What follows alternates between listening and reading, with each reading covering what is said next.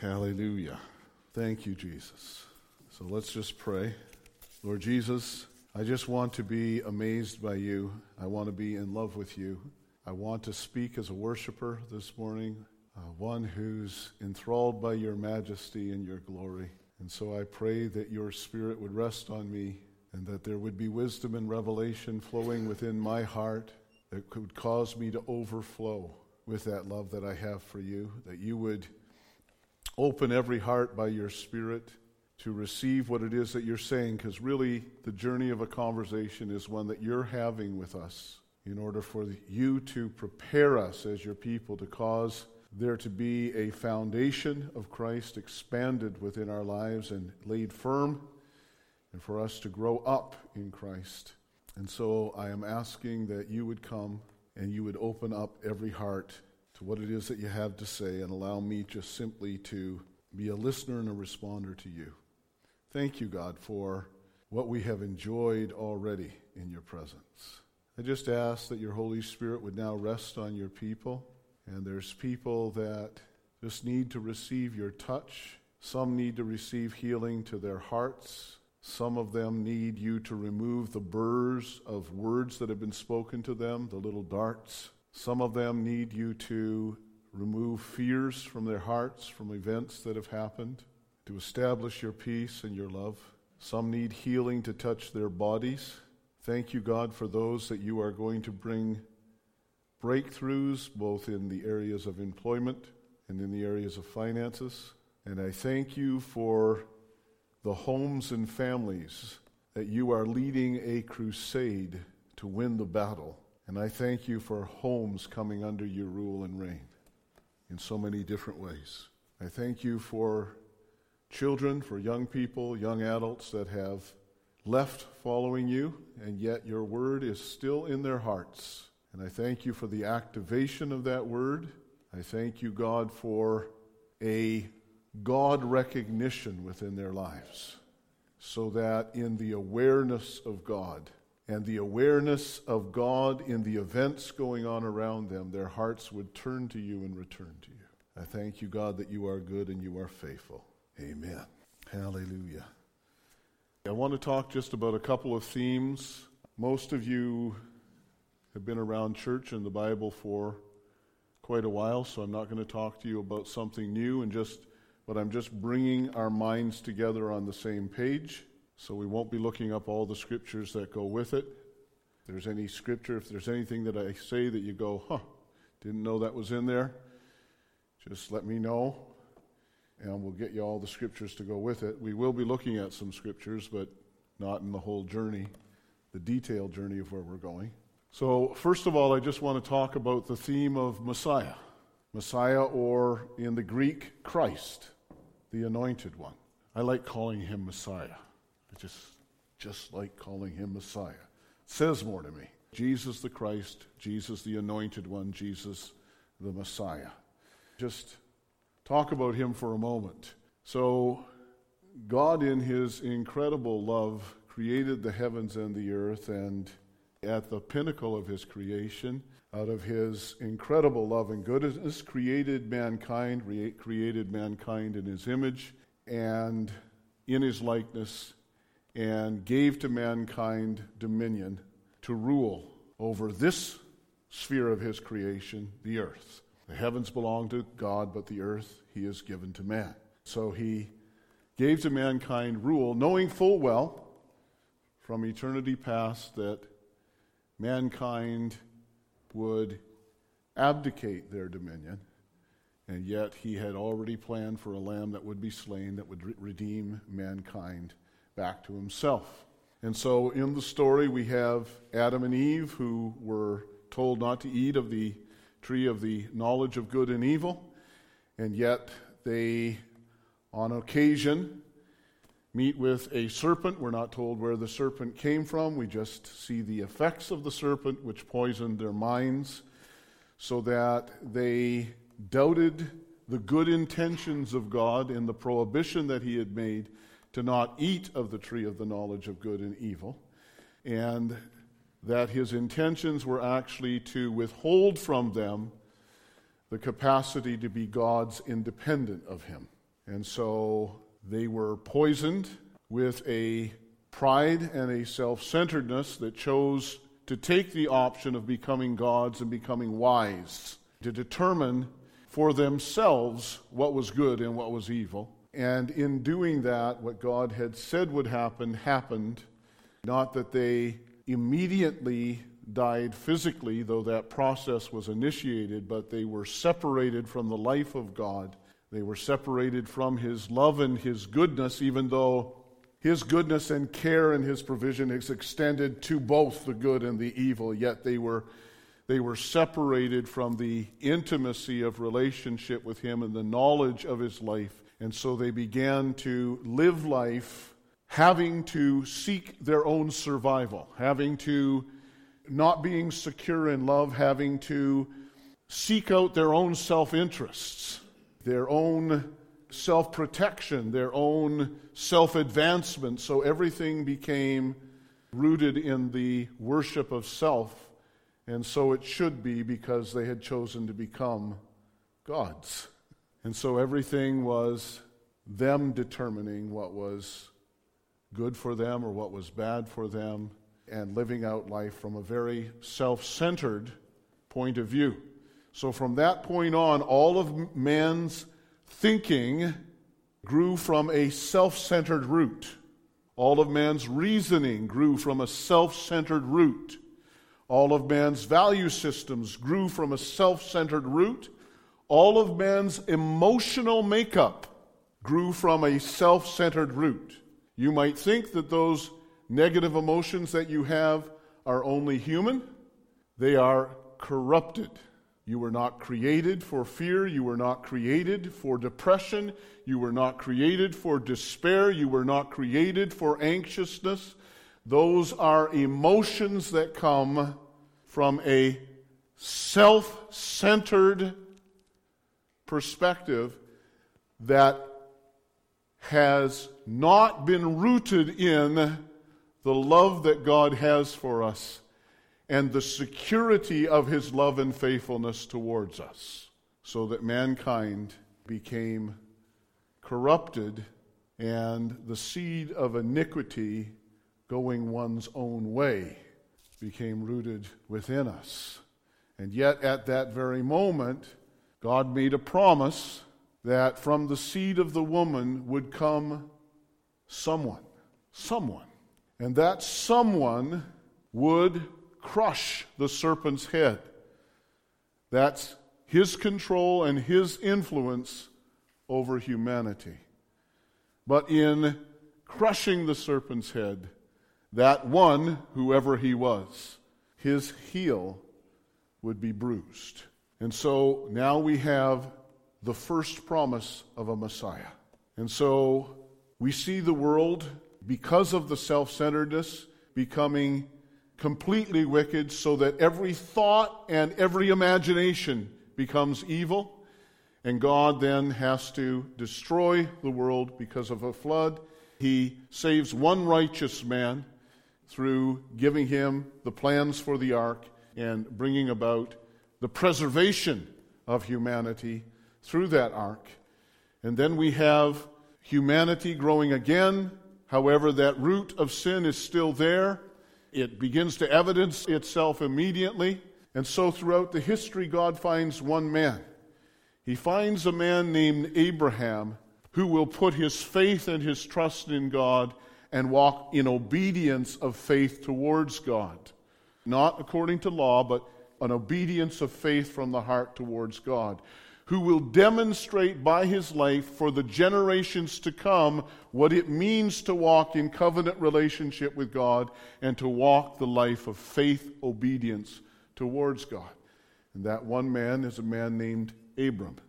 And to him is promised the land of Canaan for his generations, and that through his seed all the nations of the world would be blessed. So we have two veins that are going on here. One has to do with the land of Israel as we know it today, and one has to do with a blessing for all the nations of the world. And so God walks this story out with Abraham. We know his story. You can read about it.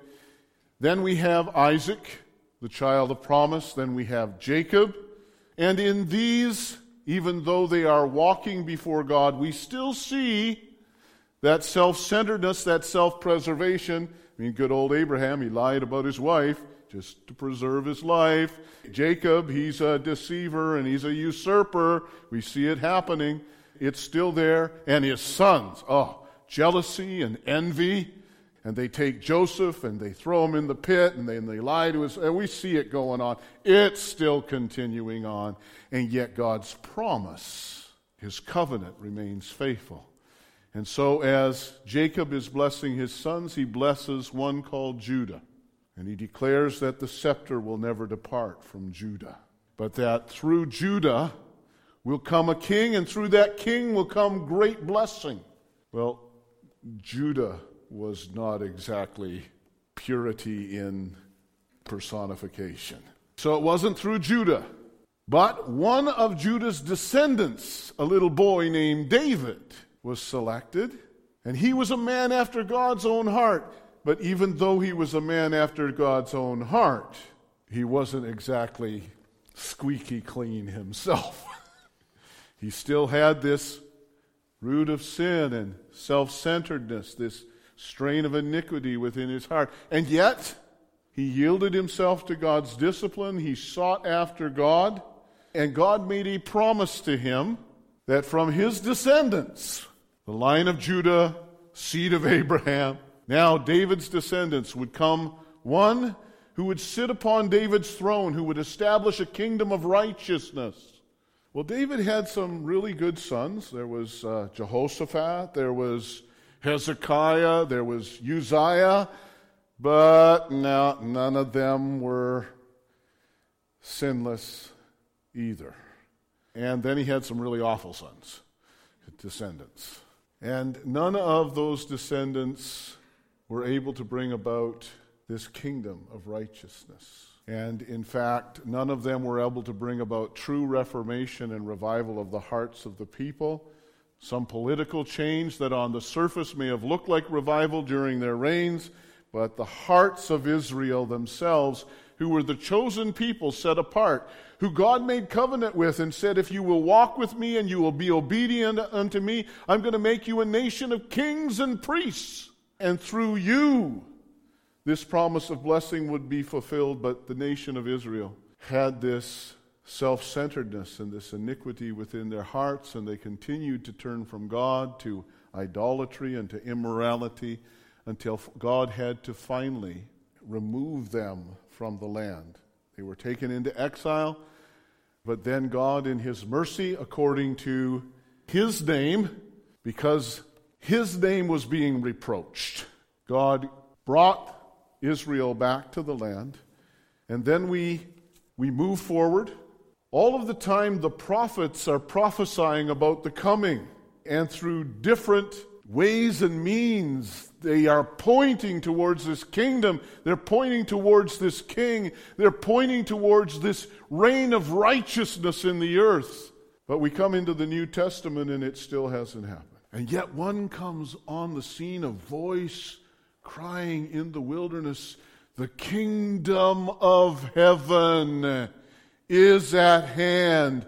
Repent. Through your repentance, make a highway, make a way for the one who is coming after me, one who is preferred before me because he was before me, one who is so great I am not even worthy to untie his shoes. And then Jesus comes on the scene, and John the Baptist points to him and says, behold the Messiah. No. Behold the Lamb of God. Now, it's strange, actually, if you read through the Scriptures and through the prophecies regarding this one that would reign, and you read through the book of Zechariah and chapter 12, and you read through Isaiah chapter 53, but especially the end of chapter 52 in Isaiah, there's this strange mixture of this one that would be so disfigured and abhorred, and yet this one who would reign. This one who would be wounded for our transgressions, bruised for our iniquities. Behold the Lamb of God. And then John bears witness that he saw the heavens open and he saw the dove descending upon this one whom he had baptized. And he said, "This signifies that he is the Son of God." They were not thinking immaculate conception when they heard Son of God. They weren't thinking about this actually being God among us. The term Son of God to them was used by many kings in their days. And it was also a term that was spoken of Israel. Israel was a son. "My son I have chosen up out of Egypt." So Son of God for the initial hearers meant this was a true Israelite, and this is a king. But then Jesus went about, and he began proclaiming the kingdom of heaven is at hand, but it wasn't what they were expecting. It wasn't an uprising against the Roman rulership. Instead, he went about as a servant, doing good. He was healing the sick. He was driving out the demonic. He was cleansing the leper. He was raising the dead. He was confronting the religious system. He was speaking with authority, even though they had Moses who was their authority, and they had the law, the Torah, which was their authoritative instruction. He came speaking as though he was an authority himself, and he began to speak with authority, and he began to challenge the current thinking within his day. And so his influence began to rise, and the religious leaders became very nervous, concerned, and self-protection and self-preservation and self-exaltation begins to rise up, and hatred and jealousy and envy begins to rise up. And so they take him and they falsely accuse him. They call him a blasphemer, and then they bring him to Pilate, so that because they were not able to put him to death themselves, they brought him so that it would be done in a legal way, and they insisted that Pilate have him crucified. Now, Pilate understood that they were bringing Jesus to him out of self-interest, the Scripture says. And so he sought to have Jesus released. And so he gave them an option. Who do you want? Barabbas, the thief, or Jesus, who is called the Messiah? And they chose. He gave them the option a number of times, and they chose Barabbas. What should I do with Jesus, who is called the Messiah? Crucify him. And Jesus, though he was a king and could have called the hosts of heaven because of the authority that he carried, chose to allow himself to be crucified. And in being crucified, he was taken by the Roman soldiers, and he was mocked for being called a king. And they put a robe on him, and they mocked him, and they beat him, and they put a crown of thorns on him, and they disfigured him more than any other person on the face of the earth. And then they caused him to be exalted upon his throne, the cross of Calvary. And there, in triumph over hatred, and in triumph over self-interest, in triumph, he faced the hostility of the human heart, and in his final act of triumph said, "Forgive them." And he decimated hell. And with the full powers of the kingdom of heaven, the Messiah delivered humanity from the power of sin, disarmed hell from the power of accusation, released forgiveness, released the love of God over even his enemies.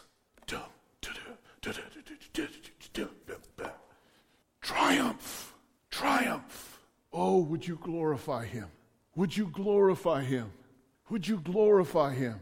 Would you acknowledge the self-centeredness of your own life and glorify him who triumphed over it? Often when I worship, I stand in amazement of him and I say, who compares to you? I know self-preservation. I know self-interest. I know self-defensiveness. I know a lot of other self-things too. And yet, in the midst of completely unjust hostility, he triumphed over every self-inclination. There is a great chasm between the kingdom of self-rights and the kingdom of love. One fights for their rights, the others empties himself for the sake of love. What triumph on the cross. The Messiah who came to deliver us. But then he rose again from the dead, raised by the power of the Spirit, the glory of the Father, raised in triumph with the keys of hell and of death in his hand. He was raised from the dead, victory over death itself. And then after 40 days, he ascended into heaven to be seated at the right hand of God with all authority above principalities and powers and every title and every name, with the absolute lordship and the right of rule, in order to come once again and evict evil from our world, to bind Satan and cast him out, and to establish the kingdom of God, a kingdom of righteousness on the earth. Jesus, the Messiah, in whom our hope is. Now, I want to stop from that train and I want to go on a different theme for a second. Just having a conversation. I want to talk about the good news of the kingdom of God. So in Isaiah 52, there's a poem, beautiful poem, and in it there is a messenger seen, and he's running over the mountains, and he's bringing good news. Now, Israel has been taken into exile because of their sin and their rebellion against God. This nation that was supposed to be a kingdom of priests to God had become completely corrupted to the point where they could not hear the voice of God through the prophets that were speaking to them and warning them. Their hearts had become hard, and they had given themselves to idolatry, and they had given themselves to immorality until injustice ran rampant within their streets. And so God, according to his warning, had them exiled into Babylon. But there were still a few remnant that were left in Jerusalem. But Jerusalem, which was supposed to be the place of God's throne, from which the kingdom of David and the reign of our God was supposed to go forth, had actually been destroyed. It was rubble. And so this messenger comes running on the mountains in this poem. And he's crying good news. What's the good news that he's crying out as he's running across the mountains towards Jerusalem? Our God reigns.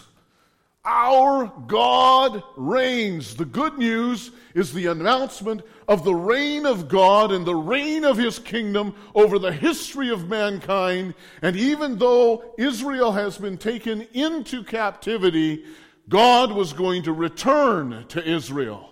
And he was going to bring his people out of captivity. He was going to restore them again to the promised land. He was going to revive again the city of Jerusalem. He was going to establish again his throne, and his king would come who would rule according to his promise. Good news. Good news.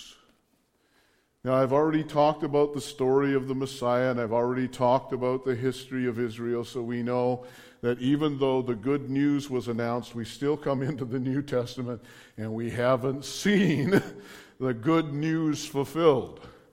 But then Jesus comes proclaiming the good news of the kingdom. The good news of the kingdom. This is the reign of God. And even as he's proclaiming the good news of the kingdom, he is declaring that with his coming, this kingdom is at hand. With his coming, this kingdom is here. Now, when we talk about kingdom again, we're talking about, when we're talking about good news, we're talking about the good news of a coming reign, the reign of God. And this proclamation of the kingdom was an announcement that he himself was king. Now, what I've just recognized is that I took both my stories, the Messiah and the kingdom of God, and they're now weaving themselves in together. Do you remember when I mean, Jesus spoke to his disciples and he said, the kingdom of God is not here nor there. It doesn't come with observation. The kingdom of God is within you. He taught his disciples to seek first the kingdom of God and his righteousness, and all these things would be added unto you. Don't have to worry about your life, what you're going to eat, what you're going to wear. Seek first the kingdom of God and his righteousness. All these things will be added unto you. Start your prayer with a focus on your kingdom come, your will be done. End your prayer on a declaration, yours is the kingdom, the power, and the glory. That'll keep your prayer really good and balanced. Your needs met within the context of his kingdom and his reign. Come, and his kingdom and his reign and his glory. Great context for prayer. He taught them that when he drove out the demonic by the finger of God, then the kingdom of God had come to them. And in announcing the kingdom of heaven is at hand, he walked in an authority of the kingdom, which he took authority over sickness. He took authority over the demonic, the spirit realm, and he took authority over the natural realm, doing miracles, providing bread for thousands, walking upon the water, calming the sea. He took authority. He walked in the authority of the kingdom. But then let me take you to all the way through the story, because even though he was a king and even though he was a master, he didn't seem like a king as we know him. He wasn't seeking to take dominion over anybody, and he wasn't seeking to usurp authority. He had come with humility. He had come with the heart of a servant. He had come with the heart of a love. He had come to take his place on the throne of the cross that we talked about earlier. But remember when he stood before Pilate, are you a king? You say that I am. If my kingdom were of this world, then would my servants fight for me, but my kingdom is not of this earth. Do you remember when they crucified Jesus and put him on that cross? Pilate had put upon his head a sign over his head, Jesus, the King of the Jews. We talked about Jesus dying. We talked about Jesus being buried. We talked about Jesus being raised from the dead. We talked about Jesus ascending to the throne of glory. We've talked about Jesus returning again as King of kings and Lord of lords. The kingdoms of this world become the kingdoms of our God and of his Messiah. And I want you to understand there is a component of the good news of the kingdom that Israel is very, very much a part of. The good news of the kingdom still includes the land and the city of Jerusalem, and Jesus returning as Messiah to his people, and Jesus setting up his kingdom as he returns to that land, and a repentance of the nation of Israel as they see the one whom they have pierced. There is a component where Jesus Christ is coming back to establish a physical kingdom here on the earth. And we look forward to that kingdom of righteousness. But there's a spiritual component to that kingdom, which is the kingdom of God ruling and reigning within us.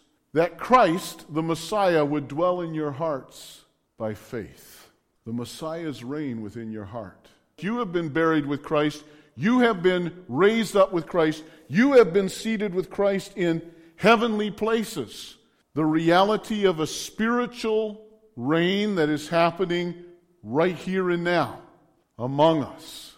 We are called to go and proclaim the gospel of the kingdom to all creation. We are called to move in that same power and authority of the kingdom as we operate. But what I want us to hear, I want us to focus on is the gospel of the kingdom. And I'm not talking anything new to you.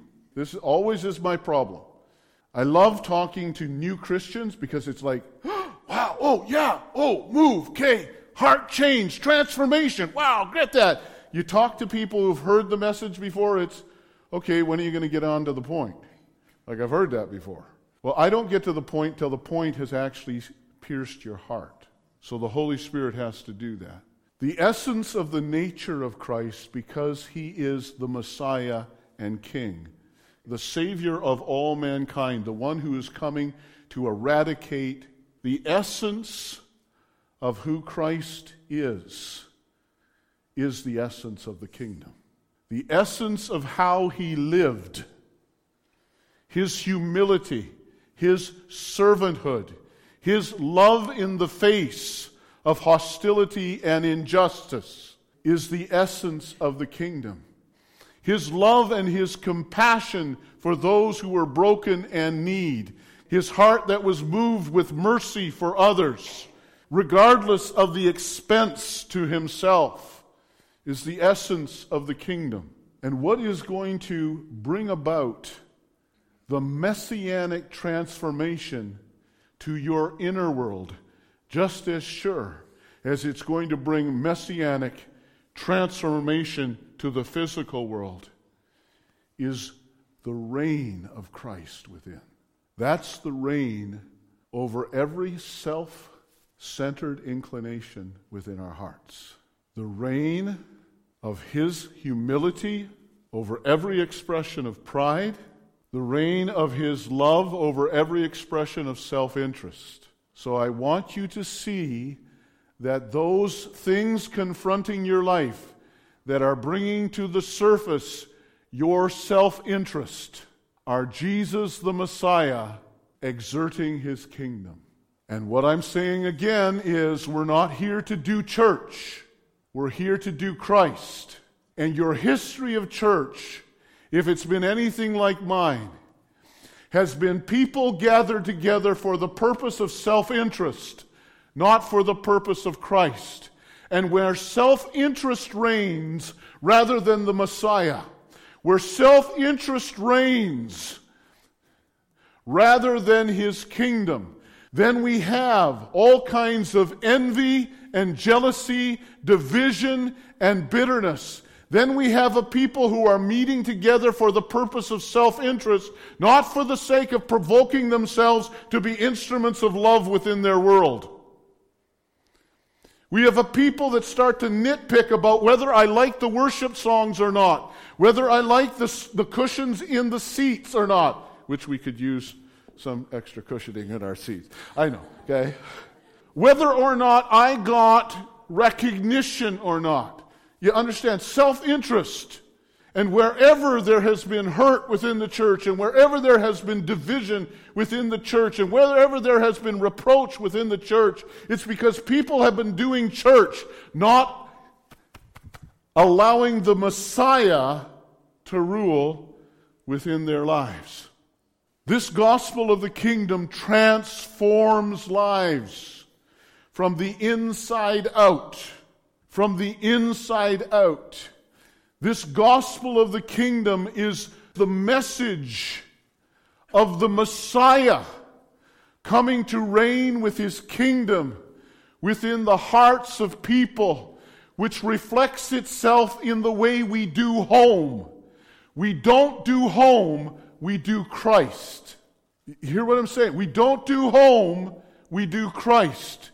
We don't do employment, we do Christ. You hear what I'm saying? We don't do church, we do Christ. And in doing Christ, our religious attitudes, perceptions, and prejudice must bow to the one who faced it all, but in love sacrificed His life.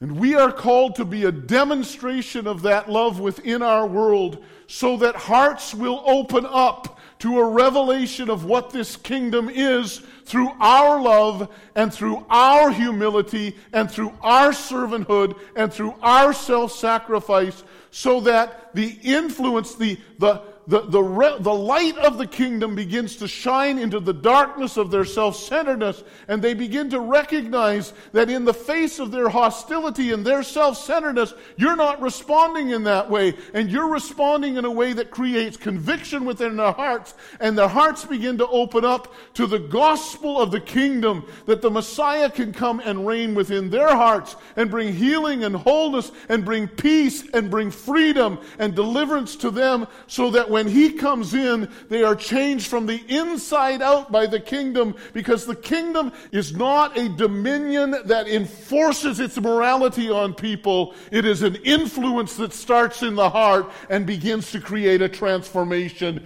within people and within their communities. You hear what I'm saying?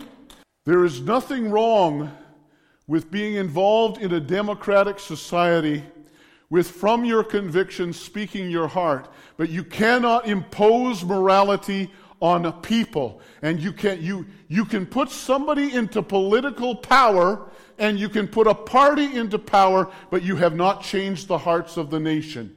The only way that you change the hearts, actually bring true transformation, is when the kingdom comes into hearts. But the only way the message of the kingdom and the reign of Christ in an authentic way can be heard in our world if there are a people who in the communication of their lives are speaking the gospel of the kingdom.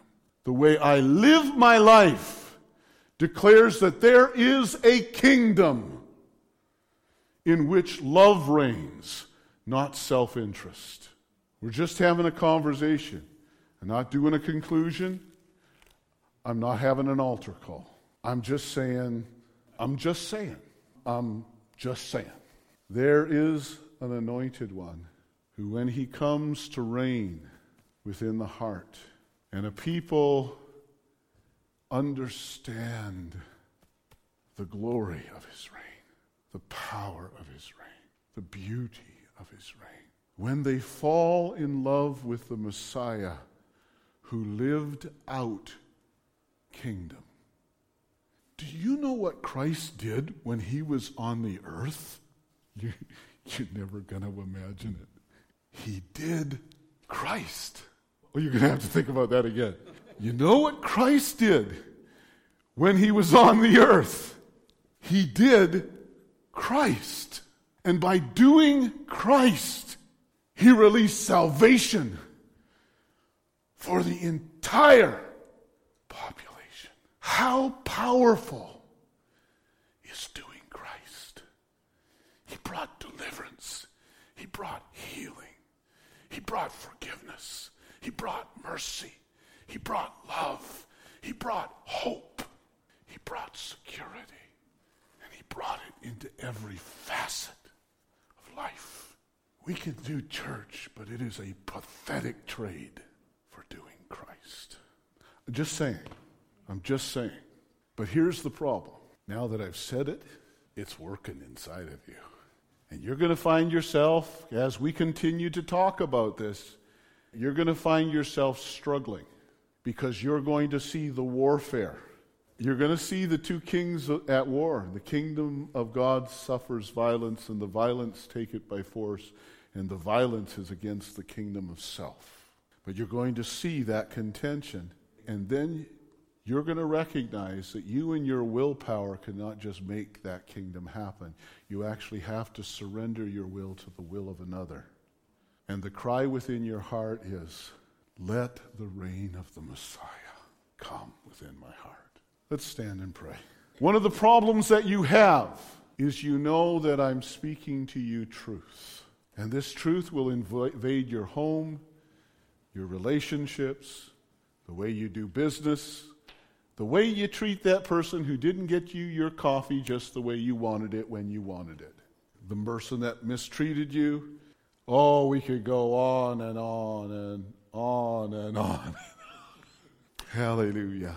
Lord Jesus, you've heard my prayer. I want the reign of the Messiah. I'm tired of everything and anything else.